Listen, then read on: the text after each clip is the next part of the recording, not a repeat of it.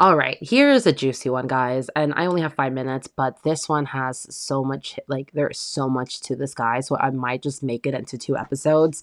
But this guy, for privacy reasons, I just have to like give him a separate like nickname that yeah, just I have to make sure. I wasn't gonna give every guy nicknames, but like the reason why I'm giving guys nicknames is because of this guy. So we're just gonna call him Vodka. Yeah, fuck it. Let's just do vodka. We're just gonna call him vodka because I was always intoxicated when I was around him. Pretty much, yeah, pretty much every time I was with him, I was always really intoxicated. So I've known this guy for many years, and I don't want to give too much away because then people are gonna find out who this guy is and like his name, and it's gonna be a lot of fucking drama. But I've known him for a while, and I just happened to like I was like reintroduced back to him again in May, and I ended up adding him on Facebook, because he came up in my like suggestion, and I'm like, oh my god, yeah, let me just add him.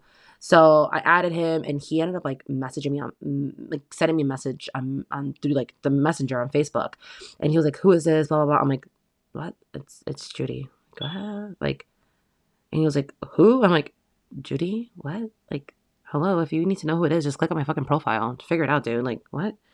And then he like called me and he was like, he called me and I just completely ignored the calls because the calls were like at 3 or 4 in the morning. I'm like, dude, what the fuck? So, excuse me. So I was like, whatever. He messaged me. He's like, oh, Judy, no, my bad, fam. Like, my bad. Like, hey, what's up? And he's like, oh, ignore my calls. I didn't mean to make them. And I'm like, sure, I'll ignore the first call by accident. But when you called me like 7 times, it's not really by accident. You're probably drunk or whatever. So I was like, okay, yeah, whatever. Like, fuck it. Um, he added me on Snapchat because he said he doesn't use his Facebook. He just like randomly opens up his Facebook. So then he's like, add me on Snapchat. I'm like, okay, cool, bet.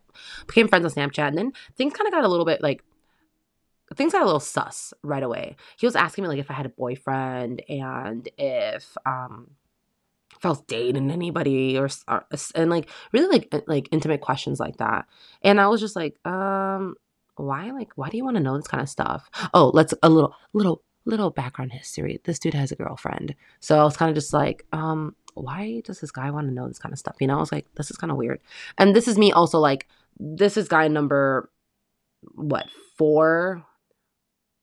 Yeah, like guy number 4 or 5, whatever. This guy 4 or 5. So I was already like talking to the guys. I really didn't care much about this guy, and there was nothing there for me to benefit talking to this guy. And I was just kind of like, dude, like I have a guy that I'm talking to that I'm very serious with. Like, just like leave me alone. But he didn't know that, like, I told him that, but like in reality that wasn't true. I wasn't talking to anybody, I was just dating random guys.